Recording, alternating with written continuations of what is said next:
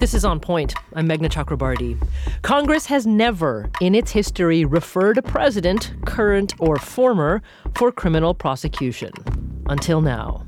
There's one factor I believe is most important in preventing another January 6th, accountability. So today, beyond our findings, we will also show that evidence we've gathered points to further action beyond the power of this committee or the Congress to help ensure accountability under law. Accountability that can only be found in the criminal justice system. That's Representative Benny Thompson, chair of the January 6th Congressional Committee, during the House panel's final hearing on Monday. The committee voted to refer former President Donald Trump to the Department of Justice for 4 criminal charges related to the attack on the U.S. Capitol. The question now is, what will the Justice Department do? In fact, this question has been lingering for months, and it was framed quite nicely back in June by one of our guests, presidential chronicler Chris Whipple. You know, we don't think of ourselves as a banana republic that prosecutes previous regimes, but arguably the only thing worse is to look the other way when you have a president caught red-handed trying to overthrow the democracy with violence. I'm not a headline writer, but if I were working for the New York Daily News, my headline would have been, "Over to you, Merrick." Well, Attorney General Merrick Garland hasn't said much this week, publicly at least. So instead, let's turn to Paula Reed, senior legal affairs correspondent at CNN, and she joins us from Washington. Paula, welcome back to On Point. Thank you so much. So great to be with you. So have your sources in the Justice Department been able to shed even the tiniest bit of daylight to you on what the difference, if any, the criminal referrals from the Congressional Committee are making in the Justice Department? They're largely symbolic. Special counsel Jack Smith didn't need anyone to tell him that these are some crimes that he can investigate related to the former president, his associates, in January 6th. He's already on it. We don't know specifically which crimes he's looking at, but he has the statute book. We know he's been investigating this. He was appointed to take over this investigation as well as Mar-a-Lago. So again, these are symbolic, and there is a downside to this too, right? Because the Justice Department has gone to such lengths to try to convince people that these are apolitical investigations. These are already underway.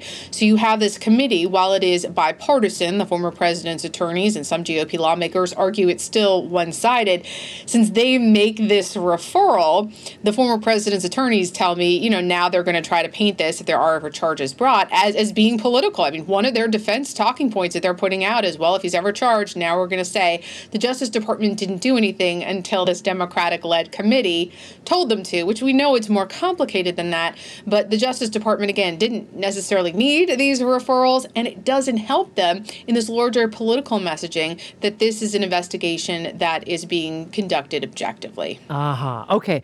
Well, so let's listen back to something that Attorney General Merrick Garland did say in July of this year. He was speaking to NBC's Lester Holt, and Holt asked Garland whether the DOJ would welcome a referral for criminal charges from the committee. And here's what Garland said.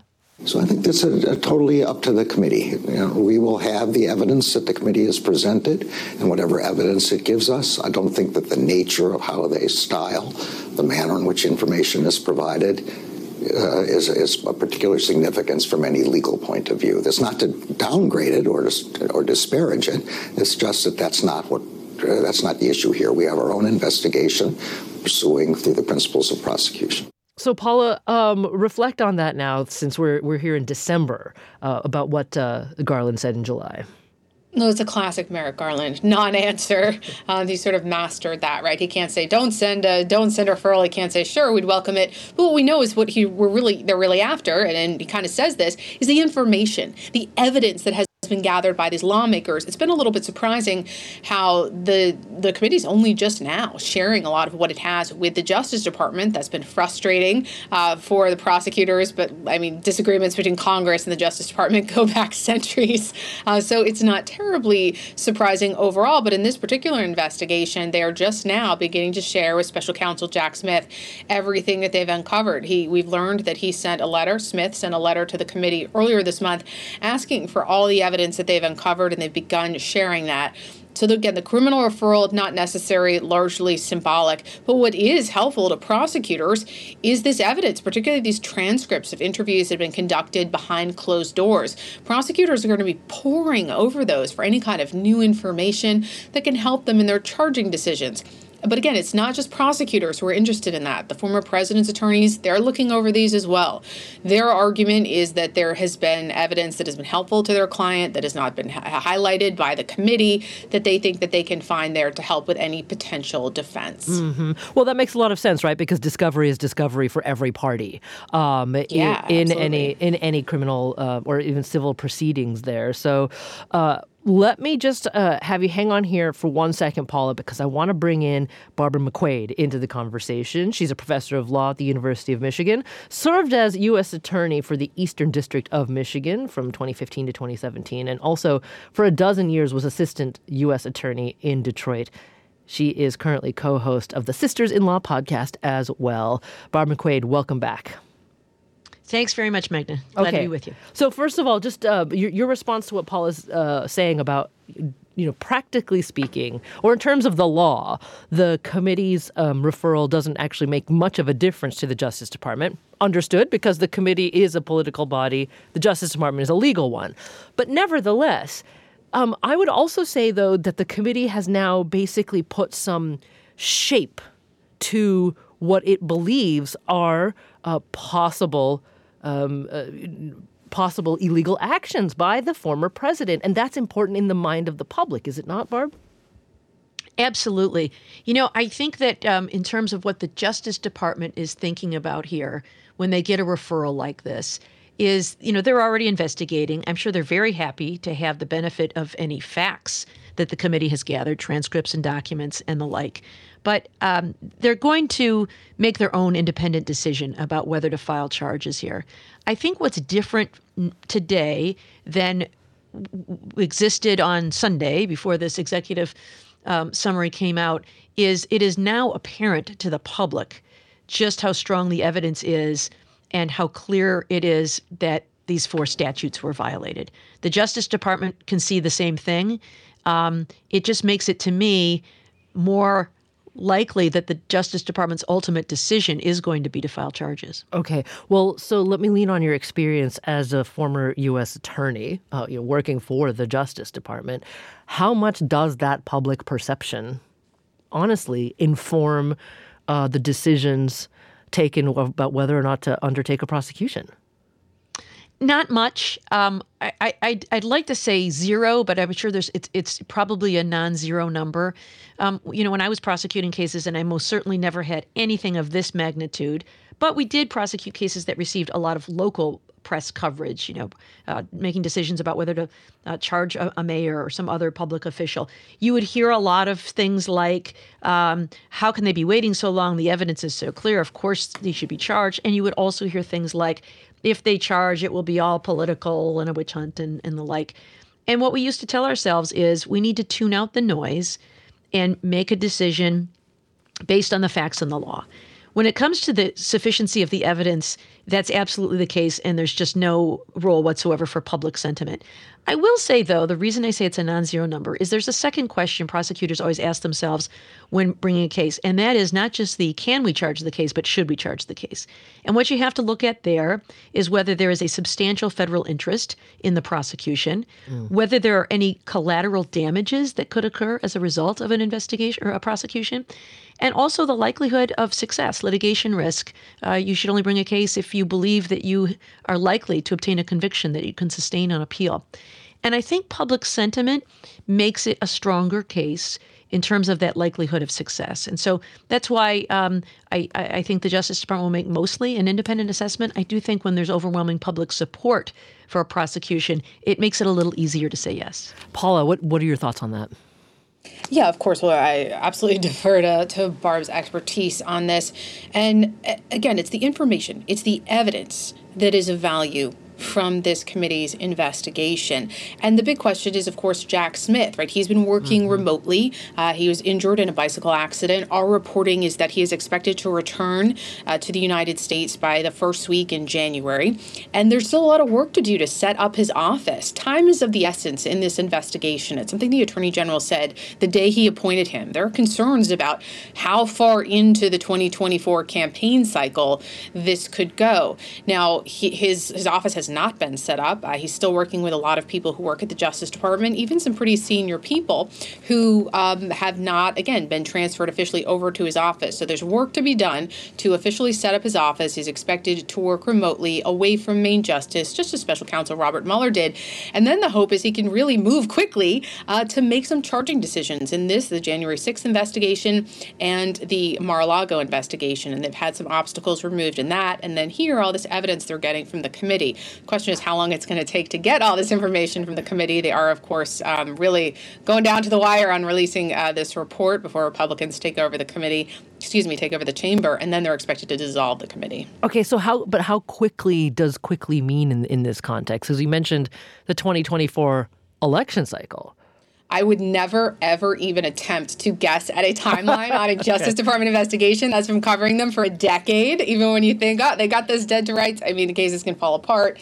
It's almost impossible for me to see. I will say over the next few months, there is an expectation that some charges in the case, no one's talking about the former president at this point, but there are some other people in this, that the cases look like they're pretty strong. And if they are going to charge, those charges could come in the next few months. Of course, we're referring to people like John Eastman potentially, Jeffrey Clark potentially.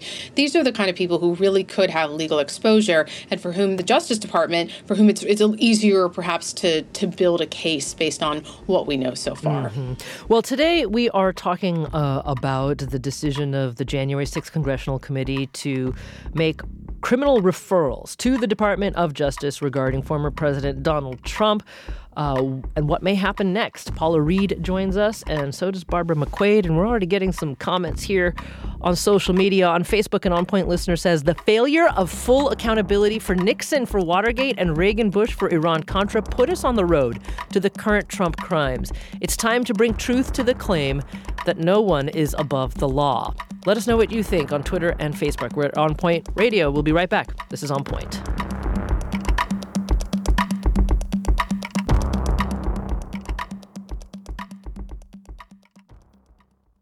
Support for the On Point podcast comes from Indeed.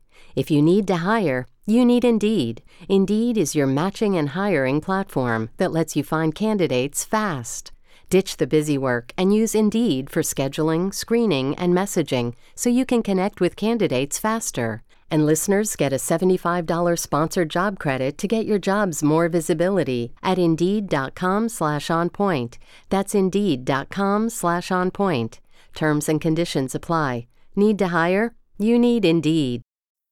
This is On Point. I'm Meghna Chakrabarty, and today we're talking about the decision of the January 6th Congressional Committee to send criminal referrals to the Department of Justice for former President Donald Trump and others. I'm joined today by Barbara McQuaid. She's a professor of law at the University of Michigan, former U.S. Attorney for the Eastern District of Michigan.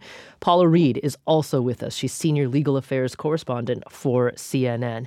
Let's listen to a second here of Mick Mulvaney, former acting White House chief of staff under former President Donald Trump. He resigned from his post as special envoy to Northern Ireland in the aftermath of the Capitol attack, and he had some interesting thoughts about the committee's decision to make those referrals. He told CNN on Monday that the Trump team should be most frightened by the obstruction charge. You're talking about criminal allegations, so you need really solid evidence. You need proof beyond a reasonable doubt, and I just don't think they've got that on inciting to riot and all the things, the sedition, all that. So often in this business, it's not the crime, it's the cover-up.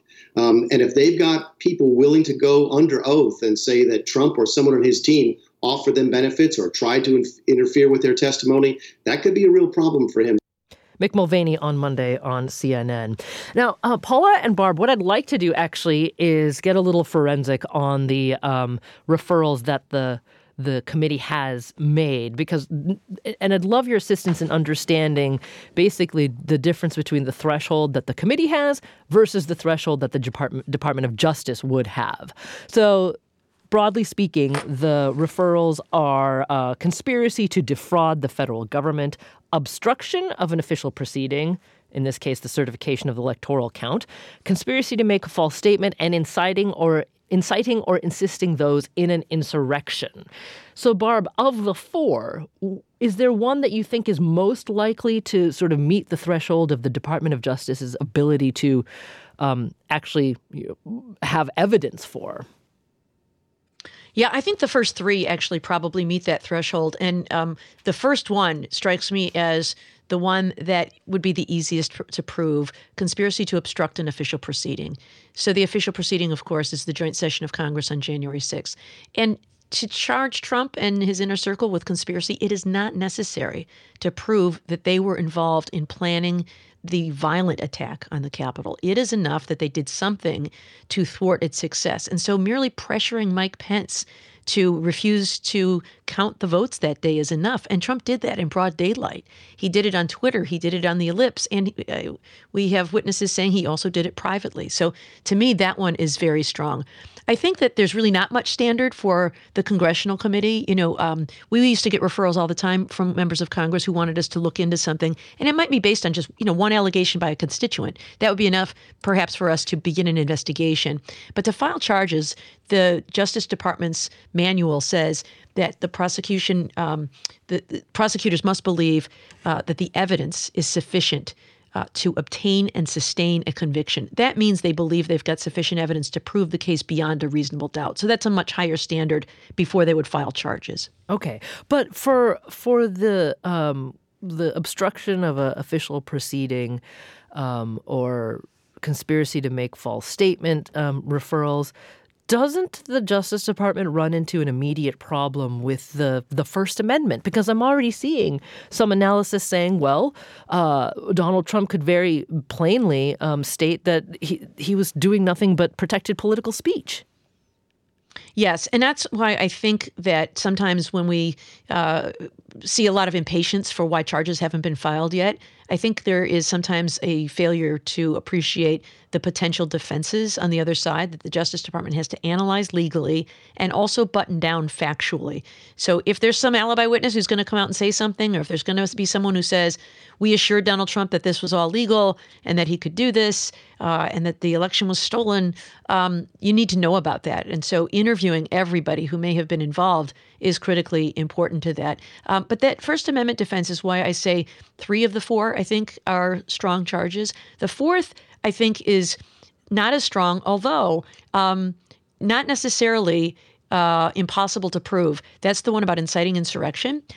Before Monday, I had thought this was a bridge too far because the speech he gave on the ellipse, although certainly instigated the crowd, was vague enough and tossed in the word peacefully, such that I thought it was unlikely to surpass the test the Supreme Court has put in a case called Brandenburg versus Ohio, where the court said that to criminalize speech, the government must prove that the defendant intended to incite imminent lawless action and that the statements were likely to produce that result. I thought the speech was just too vague and wasn't going to get there, even though that may very well have been in your gut, what you think was happening there. But the brilliance of the memo is not only do they look at the speech, they look at the tweet that Donald Trump sent at 2:24 p.m., which is now long after the Capitol has been under attack. And Donald Trump is in the White House watching all of this violence unfold on television. And yet, an hour and a half in, he tweets words to the effect of, Mike Pence lacked the courage to do what he needed to do. The United States demands the truth. And we know that kind of poured fuel on the fire and they started chanting, hang Mike Pence. So that one, I think, actually might be able to overcome that very high bar that's been set by the Supreme Court regarding free speech when it's also political speech. Paula, what do you think? Well, I know from our reporting, for example, when it comes to the defense, right? What defense would they put on if these charges were to be brought? I mean, one of the key points that the former president's attorneys make is that they would try to argue that he had an honestly held belief that there was election fraud. And it's interesting because the committee used their hearing earlier this week on Monday to specifically address that. I mean, they put up several very close people to the former president, including Hope Hicks, Kellyanne Conway, and really established that he was being told, in fact, that there was no election fraud. The big lie was, in fact, itself a lie. So it's interesting that they were specifically addressing that defense. But the bar is so much higher, as Barb has laid out, for the Justice Department than it is for this committee to come out and throw these charges up, on a slide or a PowerPoint or in a referral. The bar is very high here. Not only do you have First Amendment concerns, you have some of these, other points that the former president's lawyers will make. It's also a question of, is there a political appetite to try a case that is not as strong, when you also have this parallel investigation into the possible mishandling of classified documents at Mar-a-Lago, which even the former president's lawyers will tell you is a bigger threat and a stronger case. So it's a complicated analysis for the Justice Department, but it was interesting to see the committee try to rebut some of these potential defenses in their public hearing Monday. Okay, but so both of you help me understand again. I'm approaching this from the perspective of just the lay public, trying to wrap my mind around different thresholds and therefore possibilities. I'm a little confused, Barb. So clarify for me that you think that his tweet was enough to convince you that there's maybe justification for the obstruction charge. Did I hear that right? No, the incitement charge. The incitement charge. The fourth Okay. one. Okay. Yeah, I still think it's a touchy one. I don't know whether the DOJ will go forward, but I had previously thought it was a total non-starter just based on the speech. But now I think it needs to get serious consideration. Okay, and if I remember correctly, the incitement charge, if found guilty, if the charge is made and Trump would be found guilty of it, that's the only one that would prevent him running for office again. Yes. Well, there had been some talk perhaps they could prove seditious conspiracy. That could be another one. But the committee did not recommend it, and we have yet to see that link between Trump and the Proud Boys and the Oath Keepers planning in advance the physical attack. So in the absence of that one, inciting insurrection, I think the 14th Amendment says something like insurrection or rebellion bars someone from holding office in the future. So you're right, there's a lot of consequence that could come with that insurrection charge. It's still a little unclear whether that language in the 14th Amendment withstands constitutional muster in light of other provisions in the Constitution and the vagueness of the language itself, which does not provide any mechanism or process for barring someone from office. Okay. So here's a question that maybe comes a little bit out of left field, but I'm just relying on the expertise of both of you. I'm hearing repeatedly, and we have been for some time, that rightfully so, the Department of Justice has a high threshold it has to meet, right? Because criminal prosecutions have to prove, successful ones have to prove beyond a reasonable doubt. But, I also wonder, is there any part of the law here that addresses what seems to have been laid out very clearly by the committee vis-a-vis Trump's negligence in his duty as president of the United States? Because I'm thinking, say, in other parts of the law, a company or even individuals can be found negligent for not doing something to protect their customers or protect others. Is there any parallel to that in terms of the presidency of the United States, Barb?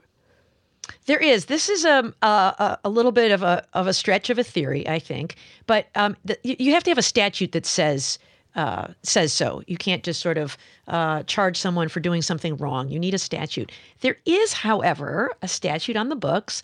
I don't know that the Justice Department would want to use it, but it's the federal manslaughter statute, which says if someone is killed in an unintentional killing based on recklessness, then someone can be held accountable. And so the theory would go like this. When Trump made his comments, when Trump refused to do anything for 187 minutes, as he watched all of this violence unfolding on television before him, when he refused to call up the National Guard, despite being urged to do so, he was reckless and derelict in his duty as president to take care that the laws be faithfully executed. And death was a foreseeable consequence of that, even an unintentional death. And so, people, there was a woman who was trampled to death. We know Ashley Babbitt was shot. We had people who suffered medical issues that the medics could not reach, who died there on the Capitol, police officers. And so I think that's a possibility. Again, in light of the fact that there are perhaps other stronger offenses that focus on affirmative acts. I'd be surprised if the Justice Department went there. But it certainly is a viable legal claim. Yeah, because I think it's what I'm struggling with is the law versus our perception of what happened as citizens, right? Because when we say, I have been saying now since January 6th of 2021. Me amongst many, this was an attack against our democracy, right? But that's not anything that the Justice Department can bring charges against, except maybe in the obstruction of an official proceeding charge, Paula. Well, they have brought cases. They have hundreds of cases against people who were actually at the Capitol, people who engaged in the violence that day. And they've actually been more successful than maybe even they expected in some of those, for example, being able to get a conviction on seditious conspiracy. So they are pursuing these at the individual level. But then to take this sort of the 30,000-foot view and say, what could have the former president done at that time? That's a very different type of case to bring. And again, to be able to prove beyond reasonable doubt to what would be, I believe, a D.C. jury, that the former president failed in his duty during those 187 minutes, or because he tweeted something, he incited violence. I mean, that feels like an uphill battle for prosecutors to successfully bring that case. And again, what complicates this is it's not the only investigation. It's not the only case they're contemplating bringing against the former president.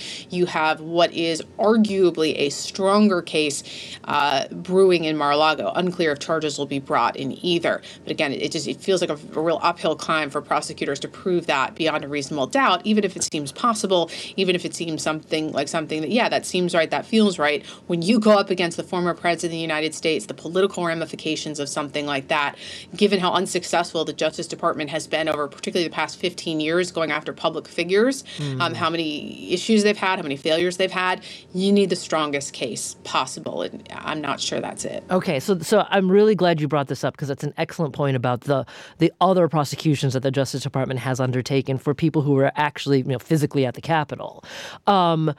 And you mentioned that maybe the DOJ itself was quite surprised by how successful they've been. Seditious conspiracy. Yeah, the Attorney General was reluctant to bring that. They were like, I don't know, this is not used very often. Can we prove that? And they wound up being successful.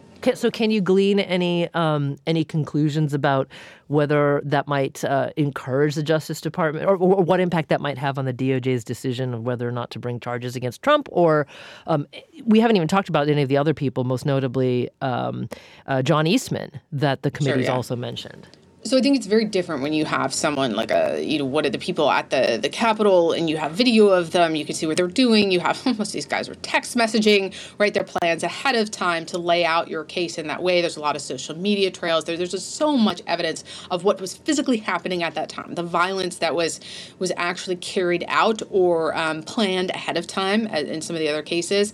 With someone like John Eastman, what makes him and some of the people who are physically on the Capitol different than the former president is that, again, with John Eastman, you have a paper trail. For example, you have these memos that he laid out, his plan of how the former Vice President Mike Pence could try to overturn the election results. His name is on these memos, even though he wouldn't admit it to the committee in his transcript, which we saw last night. But that's a very different case. You have this physical evidence. You have evidence that you can present. You signed this memo. You said this. With the former president, yes, you have tweets. You have things that people told him. But one of the things that this man has always been very good at is not leaving a paper trail, not emailing, not text messaging. So you don't have that same evidence. Like, you have all the video evidence, the text evidence for the violence on the Hill with John Eastman, and potentially charges against him. Again, the case is stronger because of all the physical evidence. I mean, he literally wrote the plan out and signed it.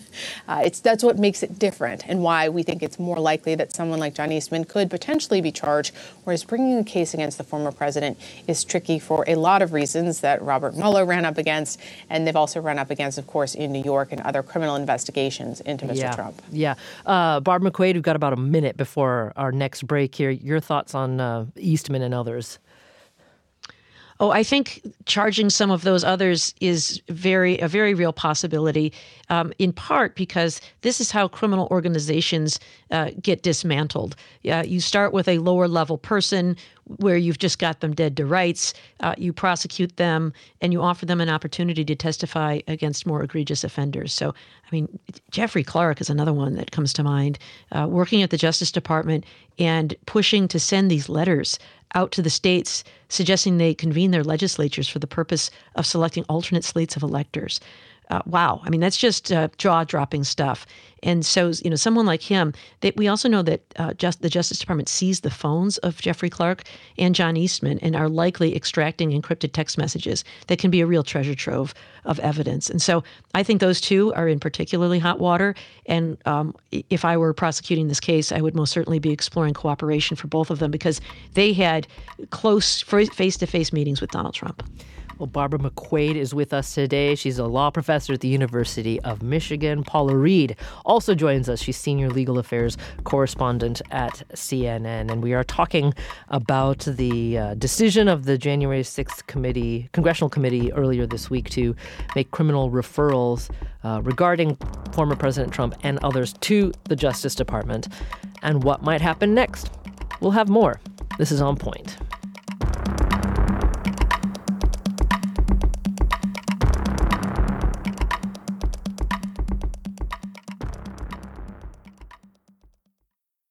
A gruesome scandal at the nation's most prestigious university shines a light on a macabre and lucrative world of buying and selling human remains. Human body parts taken by a manager at the Harvard Medical School morgue and then sold to customers online. So my first skull is right there on the top shelf. That's my first and my favorite. I'm reporter Allie Jarmanning, and this story raises some tough questions. How should we treat the dead? And who gets to decide? There should be some middle ground where we treat deceased tissues differently than we treat old refrigerators. This is Postmortem, The Stolen Bodies of Harvard, a new season of WBUR's Last Scene. Listen and follow Last Scene wherever you get your podcasts.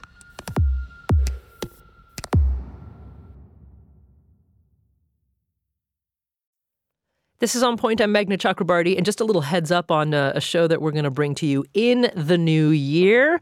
On Point's Money Ladies are going to be back with us. That's Financial Times business columnist Rana Foroohar and the Washington Post's Michelle Singletary, belovedly known as our Money Ladies. So we're going to talk about what the new year might bring to you financially, both at the micro and macro level, and how to prepare for 2023. So we want to hear from you. What are your money questions for Rana and Michelle, whether it's your personal finance questions or questions about the broader national and global economy? Give us a call. You can leave us a voicemail at 617-353-0683. That's 617-353-0683. Or better yet, you can send us a message through our On Point Vox Pop app. And if you don't already have it on your phone, just search for On Point Vox Pop wherever you get your app. So that's for early in 2023. Today, we are talking about the January 6th Congressional Committee's decision to send 4 criminal referrals regarding former President Donald Trump and others vis-a-vis the attack on Congress in January of 2021. I'm joined today by Paula Reed. She's senior legal affairs correspondent at CNN. And Barbara McQuaid is with us as well, law professor at the University of Michigan, co-host of the Sisters in Law podcast, and a former U.S. attorney herself. Now, let's just listen briefly to what former Vice President Mike Pence had to say about the committee's decision. Pence obviously playing a central role on the 6th of January when he decided to protect the electoral process. He told Fox News, though, that he thinks the DOJ should not bring charges against the former president. I would hope that they would not bring charges against the former president. I don't. Look, as I wrote in my book, I think the president's actions and words on January 6th were reckless. But I don't know that it's criminal to take bad advice from lawyers. Former Vice President Mike Pence there on Monday. Well, a very, very different perspective came from the committee vice chair herself. Here's Liz Cheney, Congresswoman from Wyoming, during Monday's hearing. No man who would behave that way at that moment in time can ever serve in any position of authority in our nation again. He is unfit for any office. Well, let's bring in Jack Beatty, On Point's news analyst. Hello there, Jack. Hello, Meghna. Now, that statement from Representative Cheney has really stuck with you. Tell me why. Well, because it lights up character. And that is a dimension of Trump and Trumpism that we in the media have neglected. I want to quote a sentence from Thomas Edsall of the New York Times. He lays out a sort of geology of Mr. Trump's unfitness. It's a summa, it's a coda, really, to the committee's report. Edsall writes, how in less than a decade could this once proud country have evolved to the point that there is a serious debate over choosing a presidential candidate who is a lifelong opportunist, a pathological and malignant narcissist, a sociopath, a serial liar, a philanderer, a tax cheat who does not pay his bills, and a man who socializes with Holocaust deniers, who has pardoned his criminal allies, who encouraged a violent insurrection, and who continually undermines the American democracy. How could a man so unfit for any office aspire to occupy the highest office in the land again? And again, I think that the combination in that indictment, that's another indictment, of psychological and moral goes to a neglected part of our sort of discussion about what makes a candidate viable, presentable as a presidential possibility. This was brought home to me listening to Steve Inskeep this week. He interviewed Mike Pence. And he noticed that Mike Pence in 2016 at the convention said, Donald Trump is a good man. Steve Inskeep says, is Donald Trump a good man? To his credit, Vice President Pence did not say, yes, he is a good man. But that's the vocabulary, I think, that is missing in political discussion about what it is that makes people qualified to be president. We're leery of talking about the moral, the psychological, but these are the things that determine what people do. So, Jack, help me understand. Why do you think it's important to sort of examine this closely now? Well, I think it's a sort of a look ahead. Trump is a cautionary tale. He got to where he was partly because I think those of us in the media didn't do enough due diligence on his character, did not expose it sufficiently. Michelle Obama has said that the presidency doesn't change who you are, it reveals who you are. And I don't think we adequately went into who he is and was. We need to do better. And I think Trump stands for that idea. Interestingly, Trump's comment on the committee's report was, they are thugs and scoundrels. Winston Churchill had a retort to that. He said, never does a man portray his character more vividly than when proclaiming the character of another. Well, Paula, let me turn to you first on that, on Jack, what Jack's offering here, because you also spent a considerable amount of time reporting from the White House, and were very frequently the target of former President Trump's ire. So what do you think about what Jack said?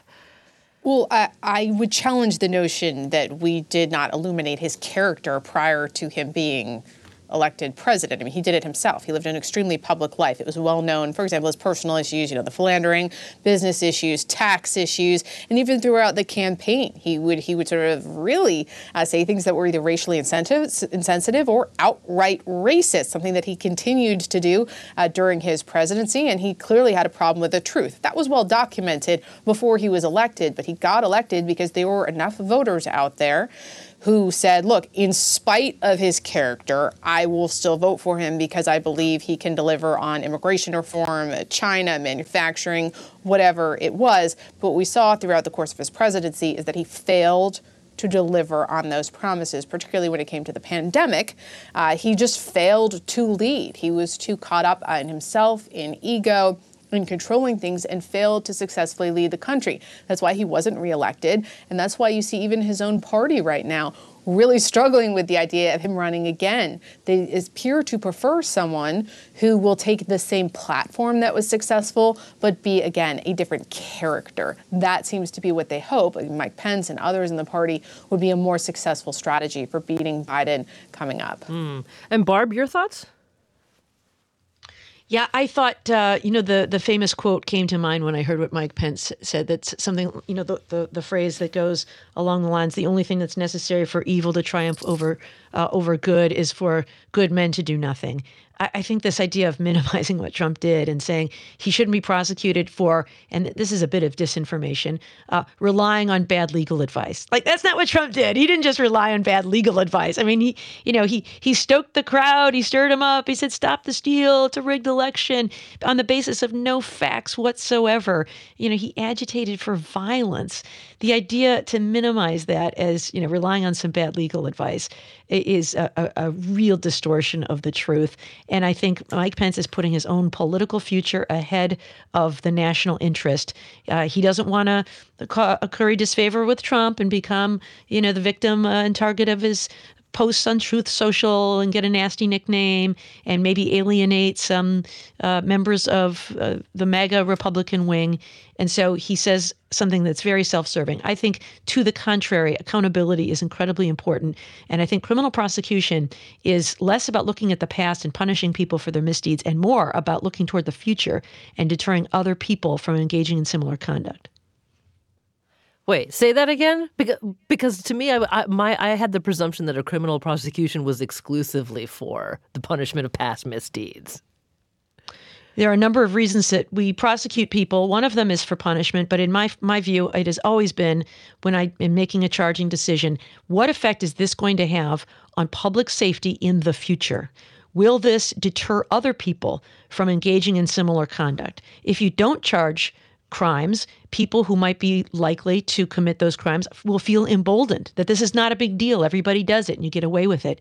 And if you prosecute those people, it sends a message that society condemns this behavior. And if you engage in it, you'll be prosecuted as well. It's like that listener's comment about how Watergate, Iran-Contra, and our failure to hold any of those people accountable has really laid the groundwork for Donald Trump. Okay, so Jack, let me circle back to you here, because Paula said something which I think is quite right, and I'd love to hear your response from it, that there was ample evidence from voters and lawmakers in Washington who said that regarding the question of Trump's character, yeah, it might have been, in their eyes, distasteful, but it didn't matter. They were going to vote for him anyway or support him anyway. So let's just hypothesize for a moment that the kind of media coverage that you're saying was lacking was actually there instead, and there was lots of extensive examination of his character. I'm not sure it would have made any difference, Jack. Perhaps not. It brings to mind FDR's comment on President Somoza of Nicaragua. Someone said he's an SOB, and FDR said, yes, but he's our SOB. And that seemed to be, that could well be the attitude that many people had. All I'm suggesting is that in addition to quoting from reporters when they quote from economists and arms control experts and so on, they ought to talk to moral philosophers. They ought to talk to psychologists.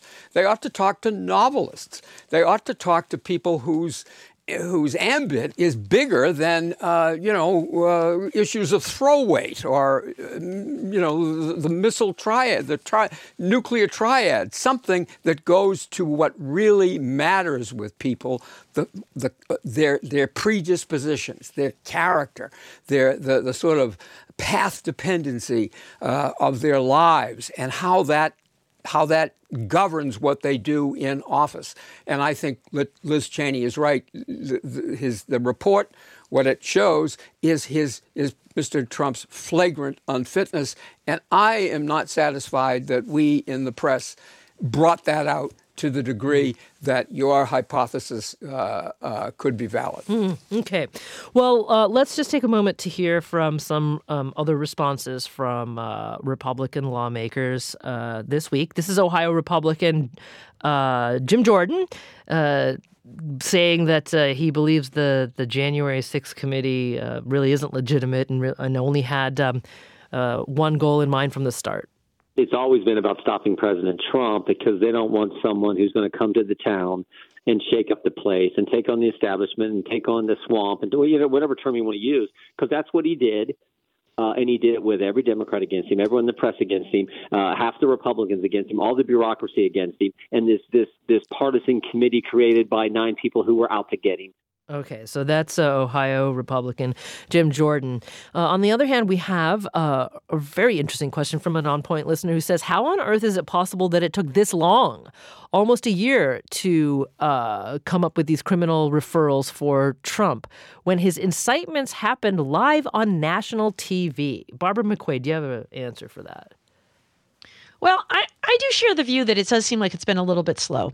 But I will also say that to put together a criminal prosecution takes a great deal of time longer than just, assembling a good story that you can share with the public. Even what the committee did is not going to be enough for a prosecution because they told a good story. They put on some witnesses.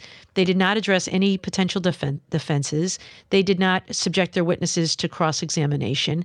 They did not submit facts under the rules of evidence. They used hearsay and other things that would be inadmissible in court. And so shoring up the evidence in such a way that it can be used in court is a very different proposition from simply telling a good story. And so, but to the listener's point, I will say that, the Justice Department got underway on the 900 or so cases they were able to build for the people who were physically at the attack right away. But it seemed like, at least from the outside, that they really didn't begin looking at the higher levels until very late in the game.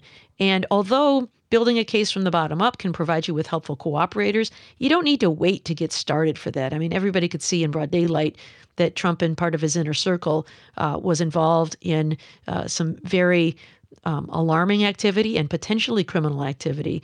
And so if they waited until a year in, I think that was a mistake because now they're running up against a clock in the other direction with, there's going to be an election in 2024. So they need to get this case charged, I think, in the early part of 2023 to have enough time to complete it before that election is over.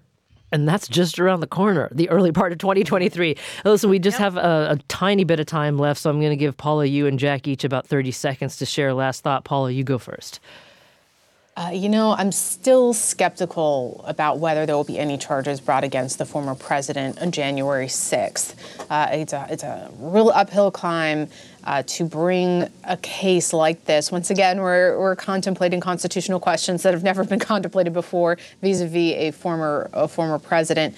I am skeptical about whether they will actually charge him on January 6th. Mar-a-Lago, different question. But we'll see. I do expect some of his associates, though, will be charged in the coming months. And Jack, last thought goes to you today. Well, apropos of Barbara's comment, the committee says about Mark Meadows that the Justice Department has refused to prosecute him for criminal contempt. And then there's this piece of sarcasm. The reason for Justice's refusal to do so are not apparent to the committee. A hint there of what Barbara was saying, that they've been slow to get to the higher-ups. Well, Jack Beatty, On Point news analyst, thank you, as always, for joining us today, Jack. Thank you. And Paula Reed, senior legal affairs correspondent at CNN. Paula, it's great to have you back. Thank you so much. Thank you. And Barbara McQuaid, law professor at the University of Michigan, former U.S. attorney for the Eastern District of Michigan, and also co-host of the Sisters-in-Law podcast. Barbara McQuaid, it's great to have you. Thank you so much. Thank you, Meghna. I'm Meghna Chakrabarti. This is On Point.